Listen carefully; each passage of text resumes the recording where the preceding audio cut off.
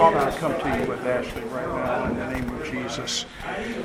I thank you for Ashley, and I thank you, Lord, for what you are doing within her. And Lord, I pray that you are causing her to walk in liberty, that there's no bondage, nothing that would keep her and hold her away from you at all.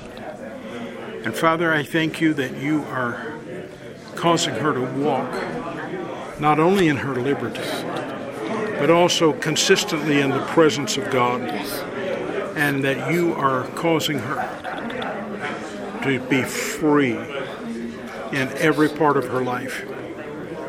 Nothing of the past binding her. Nothing of the past coming back in the situation of trying to haunt her, God. No, we rebuke that in Jesus' name. And we say, be free in Jesus' name. Lord, touch her. Heal her heart. Minister life to her in Jesus' name. Amen. Amen. God bless you. Thank you. You're welcome.